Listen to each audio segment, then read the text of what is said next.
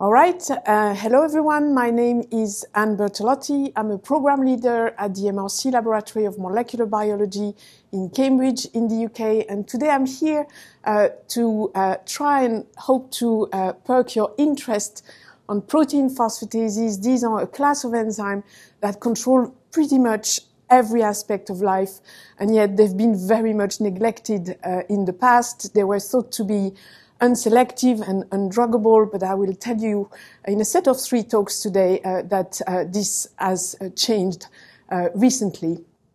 But before I get there, I'd like to give you a short biography as a means of an introduction.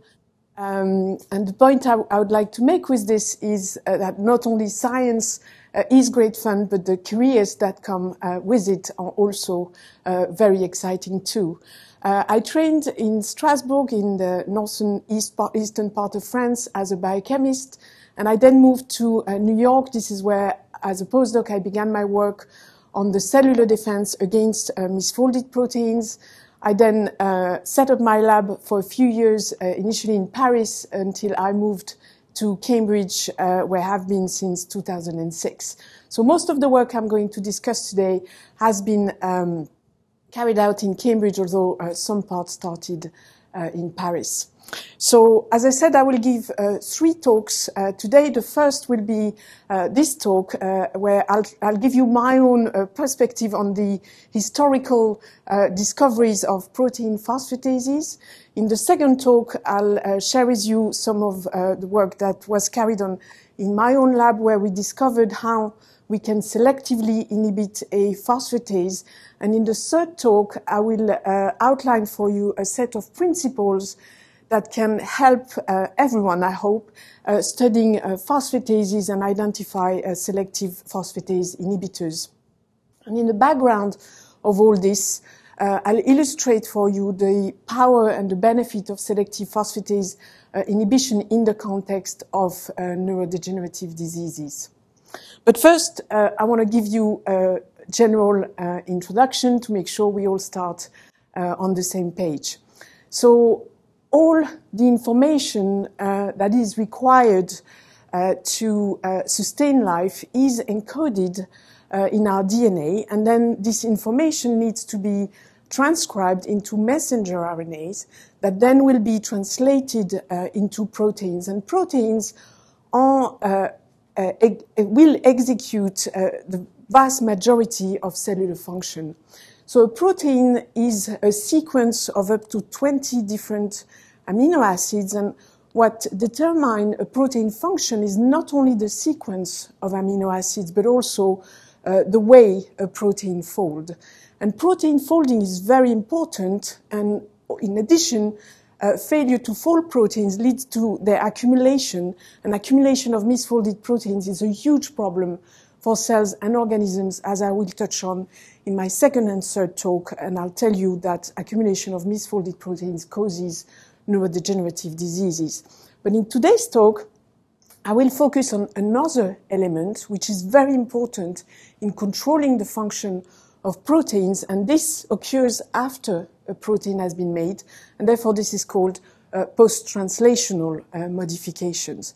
And why is this important?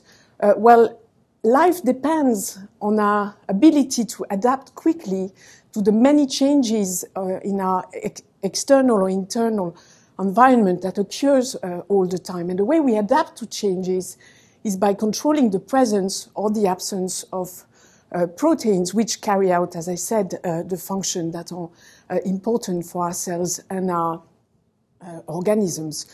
So to control the levels of proteins, we have controls at every steps of the flow of information in the cell. Transcription can be controlled, translation can be controlled, but we can also control protein abundance by controlling its degradation.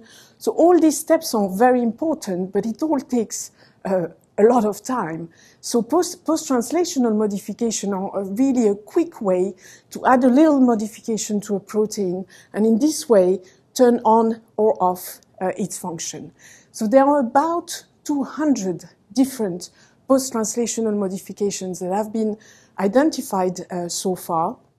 But today in this talk, I will focus arguably the most prevalent one, which affects a very large number of proteins in our cells, and in this way controls pretty much all aspects of life. And this modification is the phosphorylation of proteins. So I'm going to start with giving you an overview of the historical discoveries in phosphatase biology, and I hope you'll find that fascinating. I certainly do. So I'm going to start in 1943 and take you in the lab of Carl and Gertie Corries, who were then studying enzymes important for glycogen metabolism, and particularly they were interested in an enzyme called phosphorylase, which is an enzyme that catalyzes the breakdown of glycogen, so a very important enzyme. And they noted that this enzyme can exist in two forms, one called phosphorylase B, which is actually inactive, which differ from the active form, phosphorylase A, in that it has a little addition of something that they realize is not a protein, but they called it a prosthetic group. It's a non-protein group. And they realized rightly that this group is actually tightly bound to the protein. It's actually covalently bound. And to be removed, it needed an enzyme that is present in a muscle extract. And this enzyme, they call it PR, for prosthetic group removing enzyme. And you'll see later that this turned out to be, in fact, a phosphatase. So this was an important discovery. They realized in this way that an enzyme, the activity of an enzyme can be controlled, and for this discovery, they won a Nobel Prize. But the nature of this small modification took actually many more years until it was discovered. And I'm going to tell you about this in the next slide. So the discovery of protein kinase took actually, as often in science, a very tortuous route. And this began with Ed Krebs, who was a postdoc with the Corries. And when he moved away and started his own lab, he actually failed repeatedly to produce the active phosphorylase A that he used to produce in the Corries lab. And instead of giving up in the face of failure, he actually teamed up with Ed Fisher, and together they converted this problem in, as you will see, a prize-winning discovery. So what they did, they actually scrutinized the different steps of the purification as they were doing it in their own lab, and compared that with rigor and diligence to the purification procedures that the Corries had established. And they realized that there was a key step required to purify active phosphorylase A, and this key step involved filtration of the tissue homogenate through paper filters. And they went as far as burning the paper filters and added that and realized that this was sufficient to recapitulate the effect of the filtration, leading them to realize that the active component was actually an inorganic component. And this was, in fact, a metal ion. And in this way, they realized that they can convert their failure, namely the inactive phosphorylase B, into an active enzyme by incubating it with metal ion, ATP, and a cell lysate. And this was the first discovery of protein phosphorylation. And this is a very important discovery. This is a discovery of a kinase, in fact, and it's a very important discovery because not only protein phosphorylation controls in this way the activity of phosphorylase A, but as I will show you later, it also controls the activity of many enzymes in the cell. So this is a discovery of very broad significance, and we are very lucky that Ed Fisher himself gave an iBiology talk, and I would like to encourage you to watch it. It's really a fantastic way to learn more about the early days about protein phosphorylation. So what is protein phosphorylation? It's a remarkably simple modification of proteins. It consists of the addition of a phosphate group on residues predominantly serine residues, but also threonine, also tyrosine and some other residues. And this reaction is catalyzed by kinases, which add a phosphate group to proteins, and the removal of the phosphate is catalyzed by phosphatase. And in this way, the activity of a protein can be switched on and off. So how does it works? Well, first let me tell you that this modification has a broad range of effects in the cells because it affects a very, very large number of proteins. And I've taken these numbers out of recent reviews from Matthias Mann, showing that if you can identify 14,000 proteins in a cell lysate, you may find as many as 1 million phosphorylated peptides. So there's really, tell you that protein phosphorylation is widespread and modifies the activity of many, many proteins in the cell, and in this way controls virtually all aspects of life. So what is the consequence of protein phosphorylation? So this is very interesting. It's a small modification, and as you will see, it's very versatile. Why is this? Well, if you add a phosphate group to a protein, this it's a small modification, but yet in the context of the size of a protein and amino acid, it's a bulky modification which will perturb the way a protein fold, and it will also add a charge because the phosphate group is highly charged, and in this way this also impacts on the way a protein folds. And because of that, this modification is highly versatile. It impacts on the function of protein in virtually every possible way one can think of. Protein phosphorylation has been reported to alter protein stability. It can target protein to degradation. It's also a way to control protein localization, and obviously it also impacts on protein-protein interaction. So if you think about a small protein-protein interaction interface, if you add a phosphate group, obviously this is going to block the way two proteins can interact, and conversely, if you add a phosphate group at the surface of a protein, this may create a new interaction site for new interactions. So a highly versatile modification that controls protein in virtually every possible way. And so the way protein phosphorylation was initially described by Fisher and Krebs is a switch that can control the activity of a protein on and off, and this can be either way. But actually, if you think about the fact that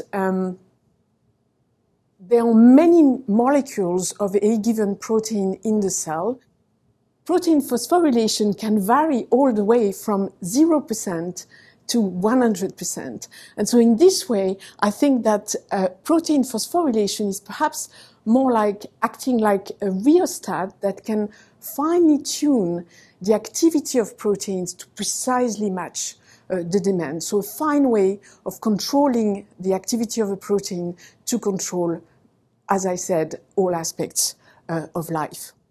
So with that, I'll now take you through what I think are key and very influential discoveries that have shaped the way people think about phosphatases. So here I'm going to take you in 1973 with another serendipitous finding, which came with a group trying to purify the phosphatase that the Korea had described with their established protocol. But here came a mistake, and through the mistake came something interesting that had quite some influence on the phosphatase field. So in this paper, the author reports that when they purify the phosphorylase phosphatase, here they added ammonium sulfate and ethanol as a precipitation step. And in this way, they precipitated the phosphatase, but it turns out that by this way, they recovered an enzyme which was no less than 43 times more active than the protein that had been purified by the Cories. And this came about with the conversion of the enzyme that was normally present in multiple molecular weight species, but through the precipitation procedure, this converted the phosphorylase phosphatase into one single molecular weight species of 30 kilodalton. And I want now to summarize this historical paper for you in a cartoon format, because this is a very important finding that had a big influence on the phosphatase research subsequently, as you will hear during this talk. So in cells, phosphatase is present in multiple molecular weight species, and this is because it is bound to one amongst many different other cellular protein. And through the harsh purification procedure consisting of mixing ammonium sulfate and ethanol, the phosphatase precipitates, it forms a sort of gloops in the tube, falls out of solution, and out of that one can recover an active phosphorylase phosphatase. It's super active, but it's no longer bound to its cellular cofactor. So one needs to keep this in mind. This is a purified protein, which is very different from the cellular protein. So following this, the following year, in 1995, came the discovery of an inhibitor, inhibitor 1, and this inhibitor was instrumental in enabling the characterization of other phosphatases that have been discovered following the discovery of the PR enzyme that then was called by the group of Philip Cohen, who classified and discovered some of these other phosphatases, protein phosphatase 1. So more phosphatases were discovered, but only protein phosphatase 1 was inhibitable by inhibitor 1. And today, turns out that the phosphatase family has grown. PP1 is the founding member of a large family of phosphatases that is called the PPP family. Now, these enzymes arose from a common ancestor, and because of this, they share a common mechanism, and which is has been elucidated here in 1995 by two groups. So in all PPP, there's in the active site 6 conserved amino acids, and they are very important in binding 2 metal ions, which are shown here in blue on this slide. And these metal ions are important because they will activate a water molecule which will then be able to engage in a nucleophilic attack and attack the phosphate group. And this is how dephosphorylation is carried out by this class of enzymes. Following this, or following the discovery of inhibitor 1 and more phosphatases, people were looking at phosphatase specificity and how many substrates the different phosphatases were able to dephosphorylate. And initially, the lab of Philip Cohen up in Dundee described the fact that protein phosphatase 1 can actually dephosphorylate many enzymes of glycogen, involved in glycogen metabolism. And this was a first step leading to the idea that phosphatases are not selective. They can dephosphorylate many proteins if they come nearby, and that's how they work. And so the idea that phosphatases were not selective gained gravitas with the discovery that of many genes encoding serine threonine kinases.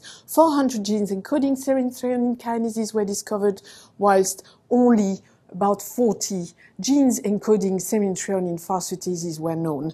So these numbers have changed a little bit recently. I'm taking here the numbers from a review from Manning, 500 or so kinases for 100 phosphatases. So the problem remains, right? We have 5 times more kinases than phosphatases. And that, together with the fact that phosphatases, the purified enzyme, remember, not the cellular enzyme, the purified enzyme, in the test tube can dephosphorylate many substrates, this idea, together with the fact that we have many more kinases than phosphatases, led to the notion that phosphatases are not selective.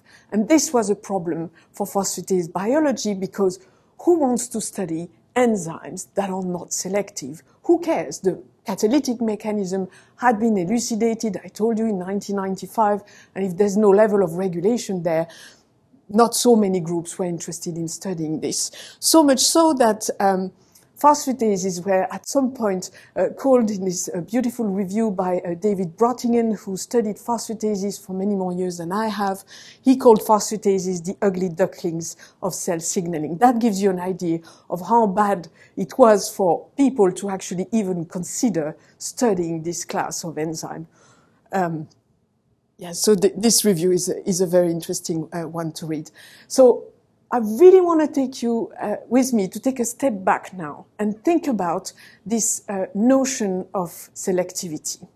We mammals have evolved through billion years of evolution, and everything our cells and organisms do has been evolutionarily optimized. I've told you that protein phosphorylation is a very important process that controls the activity of many proteins in our cells. And the dogma at some point was that protein phosphorylation, which is controlled through the antagonistic action of kinases and phosphatases, is on one way selective and on the other way unselective. That doesn't make sense to me, particularly if you think about the fact that any imbalance in protein phosphorylation is highly deleterious. And to illustrate that, I can bring the example of cancer, for example, where abnormal protein phosphorylation is devastating. It needs to be tightly controlled, and so we need selective dephosphorylation as much as we need selective phosphorylation. So I'm going to solve this puzzle for you, and the answer to this problem is on this slide. Remember, in the highly purified phosphatase was naked and stripped off its cellular cofactor, but in the cell, PP1 is bound to one amongst an array of up to 100 cellular proteins that actually give rise to selectivity. So phosphatases do not act alone. They don't act solo. They are bound to cellular proteins, and it is the complex formed by the phosphatase and the non-catalytic subunit that is highly selective. And so this is very important because here we have not one phosphatase, PP1, but actually three, because there's three genes encoding PP1 in mammals. But these three catalytic subunits can be bound to one amongst 100 of diverse cellular proteins. So in this way, there's a large repertoire of phosphatases. And this holds true for virtually all phosphatases of the PPP family. So here we have solved a selectivity problem. We have at least as many phosphatases as we have kinases, and I will argue that phosphatases are also very selective. So I will now spend the rest of this talk going through the mechanism by which selectivity is actually achieved in phosphatases, and I'll start with the historical findings. So remember, initially the idea was PP1 is not really selective. When highly purified, it can dephosphorylate many substrates. Then came the discovery of inhibitor 1, and so the idea was, well, phosphatase in the cell need to be sequestered, bound to an inhibitor to prevent it from engaging in non-selective dephosphorylation. So that's one way to control selectivity, but I'd argue that this is not enough to encode the tight selectivity that we need for our cells and organisms to function properly. A second level of selectivity came with the discovery of targeting subunits, and the first one came again from studying glycogen metabolism. Here comes the discovery of, by the Cohens, of a protein that they named GM. G stands for glycogen, and M from muscle, because it was purified from muscle. And this targeting subunit has the property to bind PP1 on one hand and glycogen on the other. And in this way, it concentrates PP1 in a glycogen granule.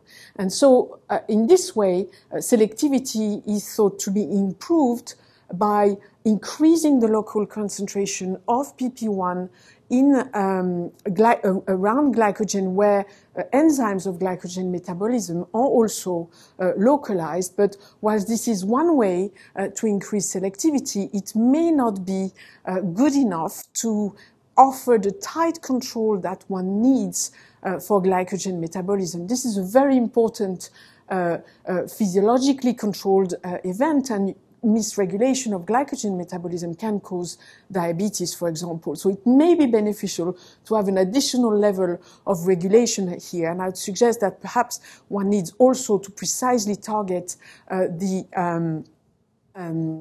phosphatase to the enzymes that need to be dephosphorylated at any given time. So a third idea and model to account for the selectivity of phosphatases come from a study in my own lab of two serine threonine phosphatases, and we found that the non-catalytic subunit is actually not only recruiting the catalytic subunit PP1, but also very important in providing a high affinity binding site for the substrate. And this led me to propose that PP1 phosphatases are actually split enzymes, because they are composed of two components, and each of them are essential. You need the two components to be together to form a functional holoenzyme. You need the catalytic subunit, and that's the one that cleaves off the phosphate, but that's of no use if the substrate is not correctly brought to the phosphatase, and that's the function of the non-catalytic subunit.